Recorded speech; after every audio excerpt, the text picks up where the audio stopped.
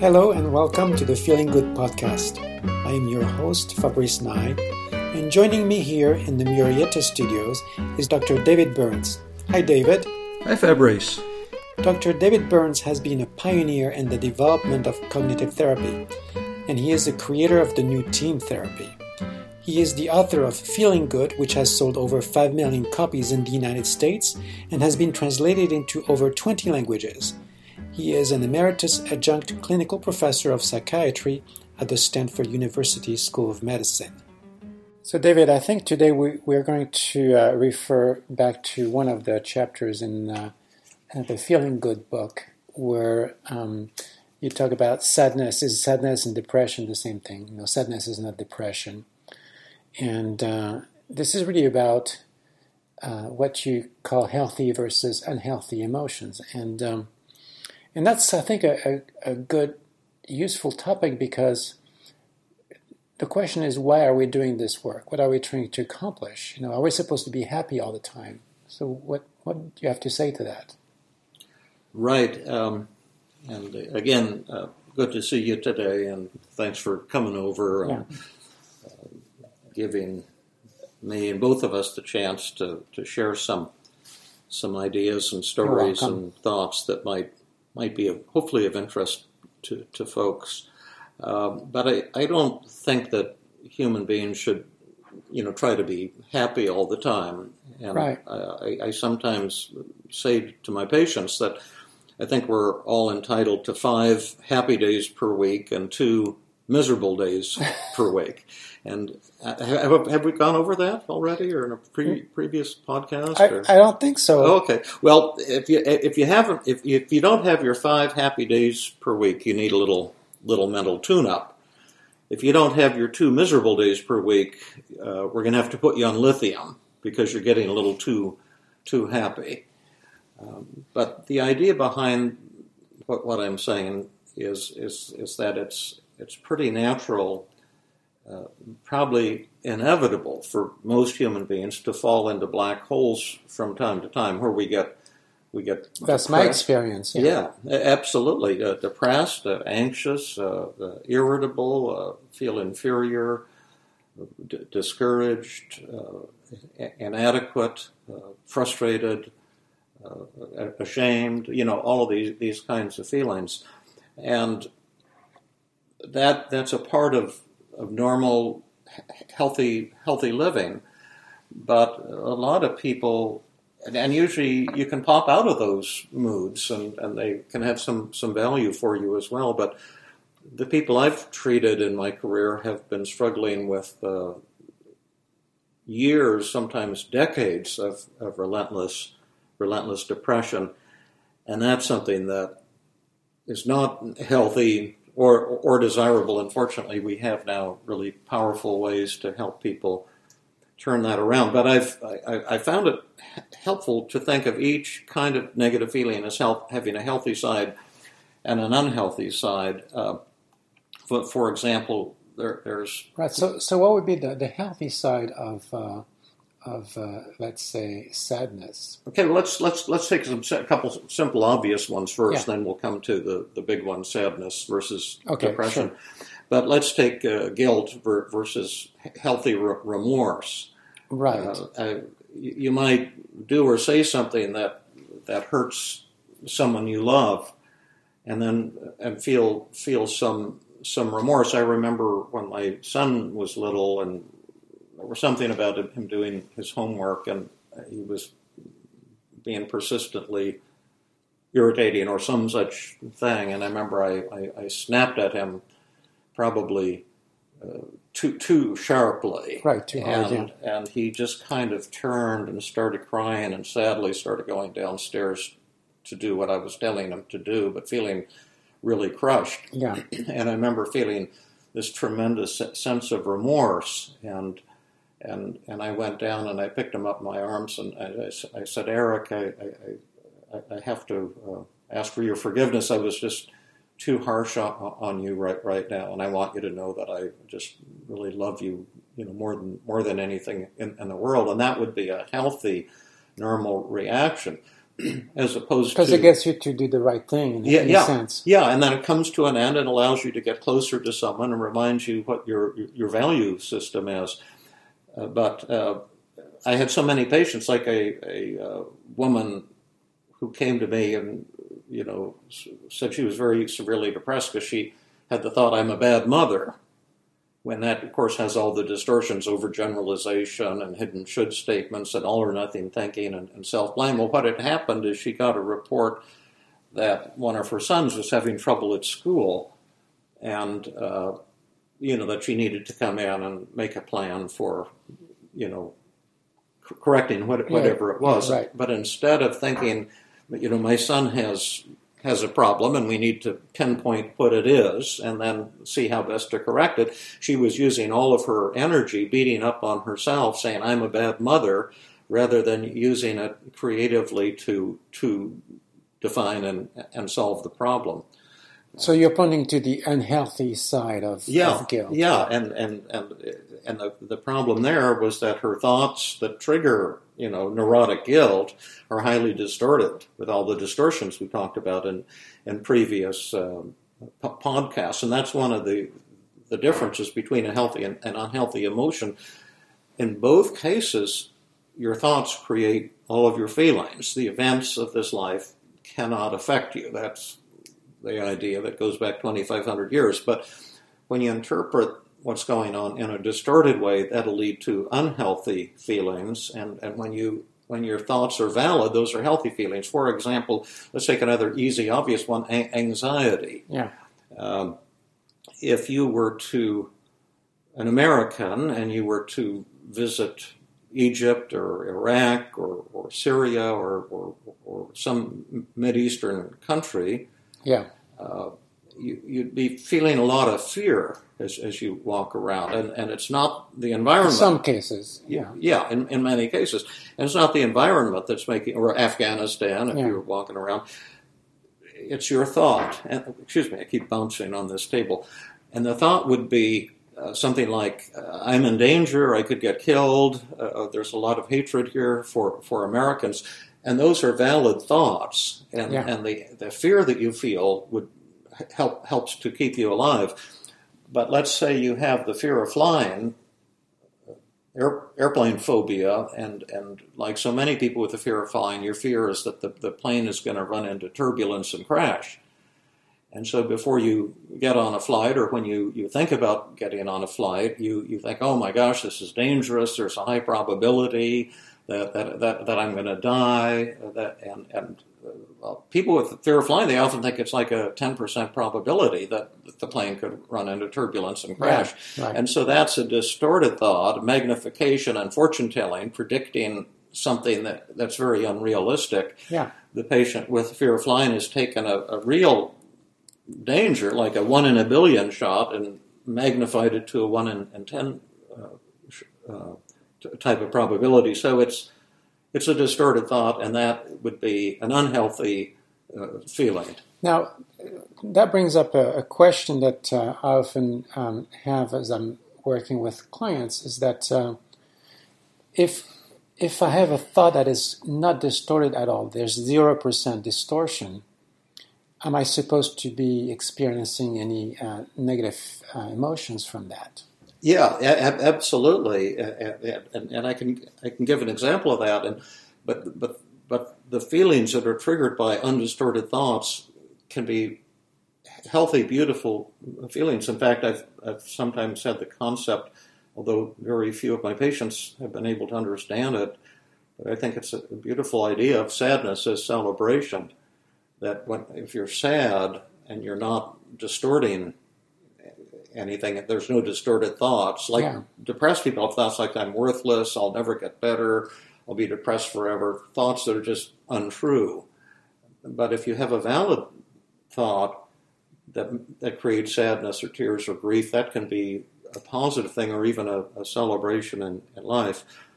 And the first time I really experienced that and had a glimmer of understanding, I was a medical student at Stanford, and I wasn't a very good medical student. I probably shouldn't have gone to medical school. I should have gone to clinical psychology graduate school instead for a variety of reasons. But I ended up in medical school, and one night I was on my rotation there on the Stanford Inpatient Medical Service, or maybe it was the surgical service. Yes, it was a surgical service, and we had done removed kidney of this elderly man who had kidney cancer, and the prognosis was felt to be really, really positive that we'd remove the kidney and the cancer and everything would be fine. And he was really a neat old guy.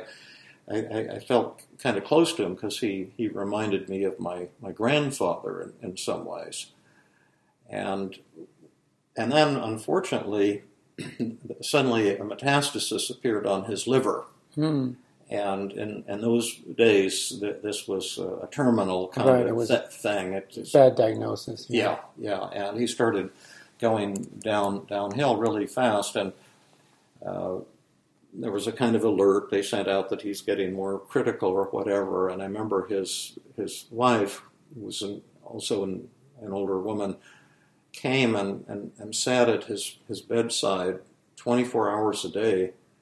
And at night she just let her head, fall on the bed there, and she wouldn't leave. And then one night the resident said, "Would I hang around this evening and kind of be on call?" And I thought that was peculiar because I was so inept. I thought, what good could I be? How old were you then? Well, it was probably about 28 and through there, something like that.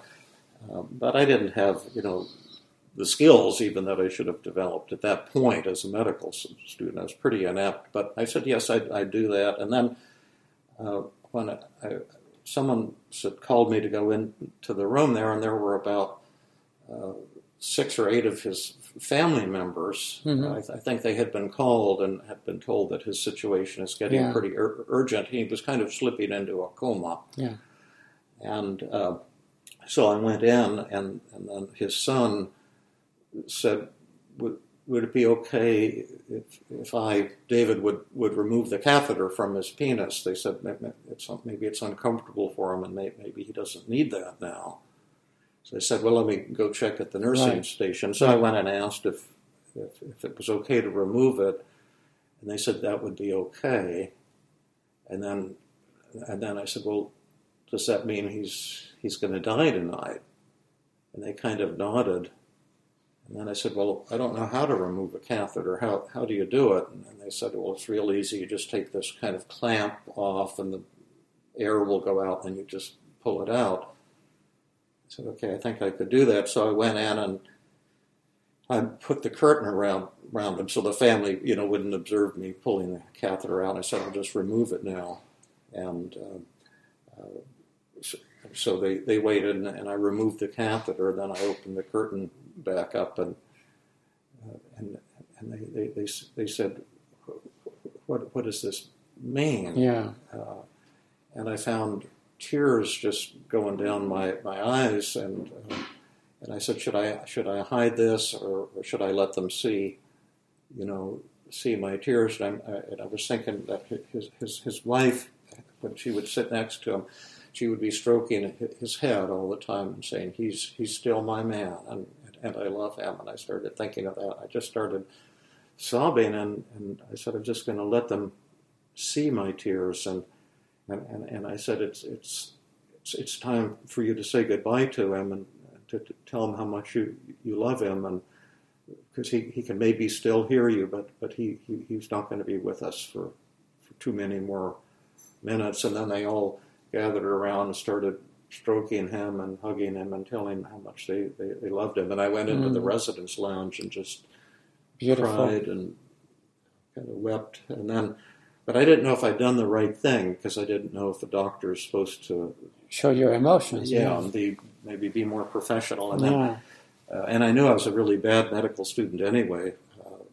And then a couple days later, the chairman of the Department of Urology, that's the service that had removed this fellow's kidney, grabbed me in the hall, and he said, could I talk to you in my office for a minute? And I thought, oh boy, I'm just going to get scolded. I messed up, yeah. Yeah, and I was pretty scared, and he took me into his office, and I looked at him, and he said, the family just wanted to thank you for what you did, and he said it meant a lot to them, and he says, I loved him too. And then he showed me a painting that this patient had given him of a horse. Apparently it lived on a ranch, and tears were going down his cheeks too. And that's to me a celebration to have those kinds of tears. That's actually for me a kind of a high feeling.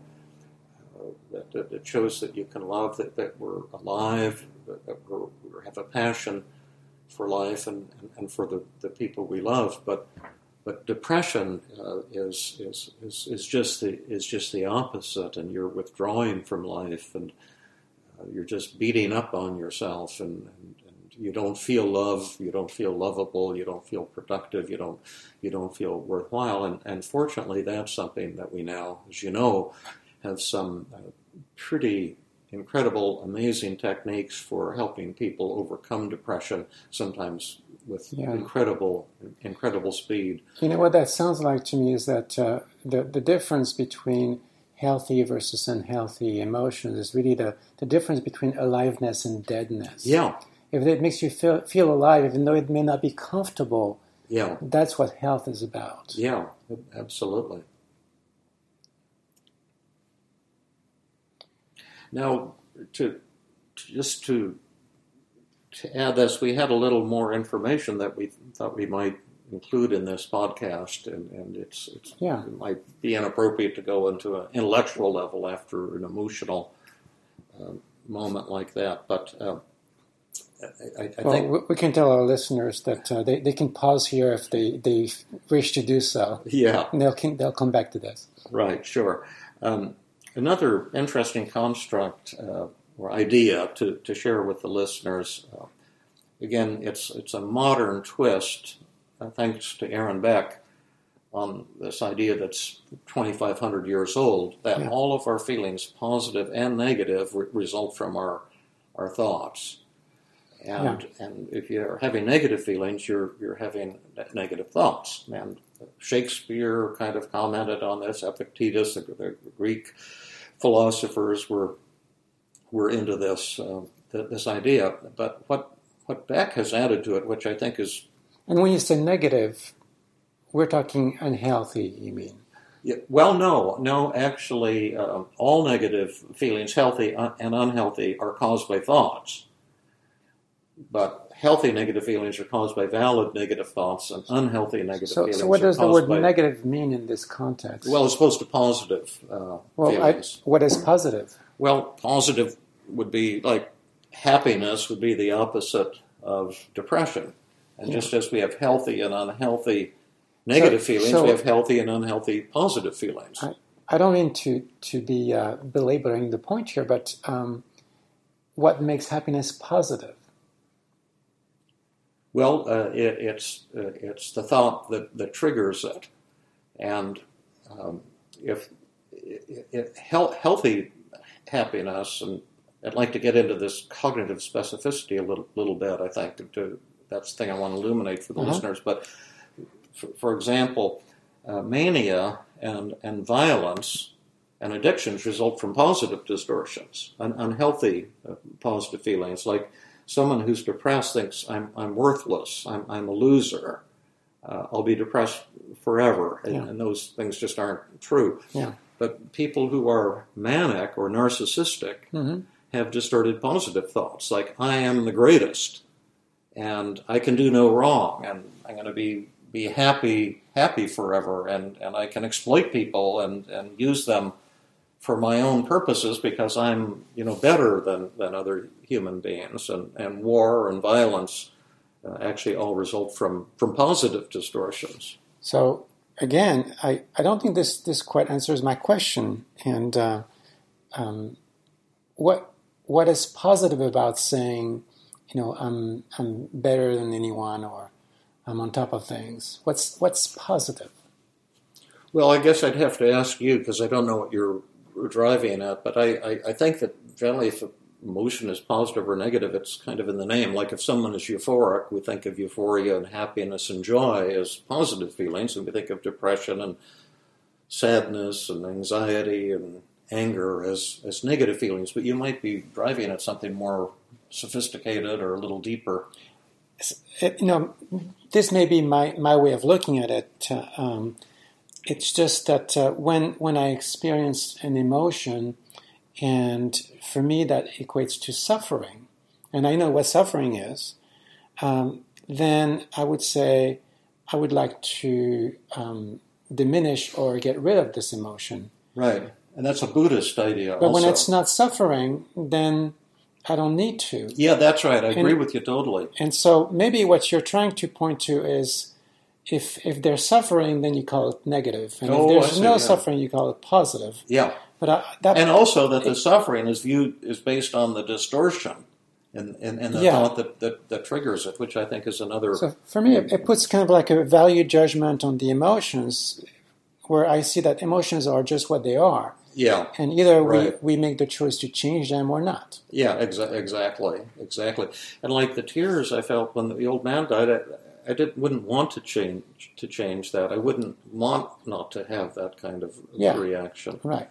Yeah, I'm with you 200%. Well, the other thing I was going to drive at isn't as deep as that, but Beck. Yeah, let's go back to something that's useful. At the beginning of cognitive therapy, with one of his many contributions, and I thought it's very simple when you hear it, but I thought it was brilliant. And he said it not only, and Albert Ellis to a certain extent had this idea, but Beck really refined it, that not only do thoughts create all emotions, you can't have a feeling until you're interpreting an event in a particular way, but that specific kinds of positive and negative feelings, but we'll focus on negative just to make it easy, result from certain predictable kinds of negative thinking patterns. And he called this the idea of cognitive specificity. In other words, specific kinds of thoughts create depression. You briefly mentioned that before, but let's get more into this. Yeah, and like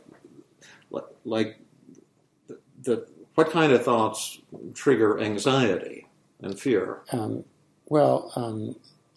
would say thoughts about the future and exactly, and thoughts about like projecting a bad future. Yeah, and we call it fortune telling if it's a distortion. But yes, all anxiety comes from a negative prediction that something terrible is about to happen. Yeah, that I'm in great danger. Yeah. And to me, that was very illuminating when I first learned that. It seems pretty obvious now. Yeah. Now, how about hopelessness? If a depressed patient is hopeless, what kind of thought triggers the feeling of hopelessness? So I would say that it's also a projection of a bad future, but it's a bad future that's going to be lasting forever. Right. Yeah, absolutely. That things will never change, and that I'll have these problems forever. And although that's completely distorted, when you feel that way, it just seems so real, and it's one of the worst aspects of depression. And it's one of the reasons a lot of people turn to suicide or have suicidal thoughts, because we can endure any negative feeling, including physical pain, if we can see it's going to come to an end, and then we'll get relief. But it's when you think there's no exit that people turn to suicide. So that's hopelessness. Now, what kind of thoughts, Fabrice, would trigger feelings of guilt or shame? So guilt or shame would be self-judgment about a particular action that one committed. Yeah, that's right. It's the idea that guilt I think of as that I violated my own value system. Yeah. And in neurotic guilt, you think, therefore I'm bad, I'm a bad person. In shame, it's the idea others will see something about me and judge me. Yeah, they'll think I'm a bad person or I have a bad value system. So how about depression? What kind of thoughts trigger feelings of depression or sadness? Well, I'm thinking of Beck's cognitive triad of negative thoughts about the self, the world, and the future. Well, that's a good But yeah, probably idea something that more he had specific. as well. But the thought that creates the sadness or depression is the thought of loss. And in sadness, healthy sadness, you've lost something that you love. But there's no interpretation that it'll go on forever or that you're no good or something like that. Yeah. In depression, there's the thought that triggers depression is the idea that you've lost something central to your self-esteem. So, like, I'm not good enough and I'm a failure, or that you've lost something external that you need in order to feel happy and fulfilled. Like, for example, you may have been rejected by someone you love, and then you're telling yourself, I can never be happy without John's love or Susan's love or some such thing. Yeah. So it's the thought of loss that triggers sadness and depression, and then there's only a couple left, frustration and anger. They're somewhat related. What kind of thought triggers anger? So anger is, of course, directed outward, typically, and I would say that you want something or somebody to be other than they are. Yeah, that's right. You're in opposition to what they're doing. Yes, you have the idea that someone is trying to hurt you, trying to take advantage of you. You shouldn't be like that. You've got no right to say that. The idea that some other person is acting in some malevolent way and deserves to be punished, and that they should not be like that. And then I see frustration as that same thinking system, the shoulds directed outwardly, but toward not a person, but an event. Yeah. Like, this train shouldn't be late because I'm in a hurry, would be the type of thing. And it's interesting that things in the world could never frustrate a human being. Only a wrong thought about what's happening. Right, of course, yeah. So a simple example of that is I'm reinstalling things on my computer after my first computer crashed, the one that I bought recently, and I had to get a replacement computer. And I'm telling myself that when I install new programs, it should be very difficult and frustrating for me. And then it is like that, so I'm not frustrated because I'm predicting that it'll be difficult. But if I told myself, oh, it's a new computer and it's Microsoft and everything should work smoothly, then I would notice that it's often not like that. It's a matter of expectations. Yeah, that's right. So anyway, that's the theory of cognitive specificity. Right, and you listed some of the most well-known and blatant emotions, but I imagine that as you refine it, you can find even more specificity as to what kind of thoughts produce other kinds of emotions. I'm thinking of things like, repulsion and disgust, and nostalgia, and like wistfulness, and we're getting a little bit more too refined here. But I imagine that there's also specificity for all of those. Yeah, probably for positive emotions as well. Great. Well, I think that's quite enlightening, and I really appreciated your story about your patient. That was quite moving, and I'm sure that our listeners will remember that one.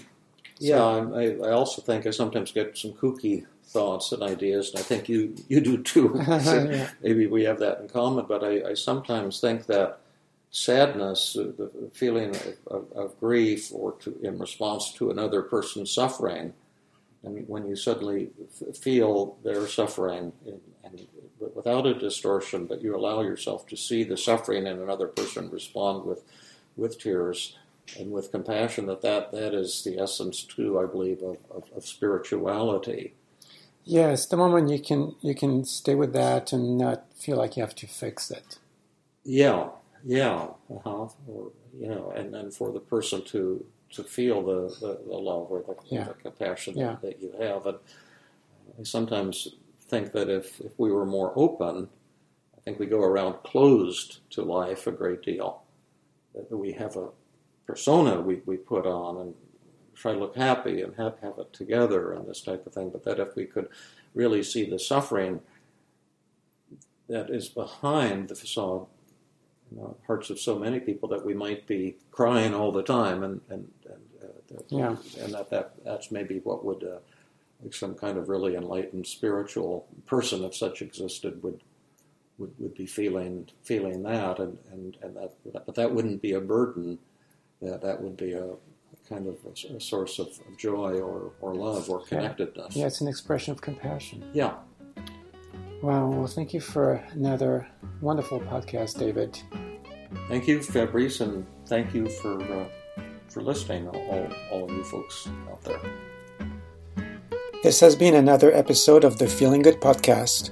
For more information, visit Dr. Burns' website at feelinggood.com, where you will find the show notes for this podcast under the blog page, and where you can leave your comments and questions. The website has an abundance of resources for therapists as well as non-therapists, including books, workshops, a list of online training groups around the world, and much more. Theme music is Gypsy Jazz in Paris, 1935, composed and performed by Brett Van Donsel. I am your host, Fabrice Nye, and I invite you to join us next time for another episode of the Feeling Good podcast.